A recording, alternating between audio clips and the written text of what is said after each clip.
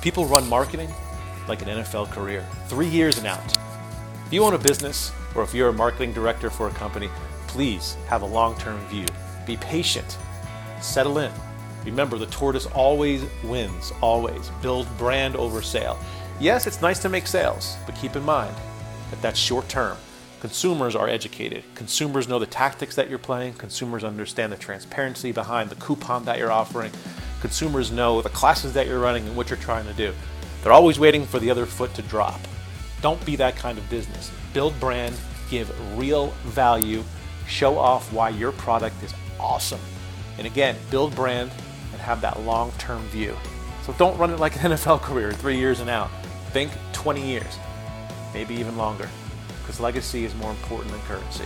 Thanks for listening to Marketing in 60. See ya.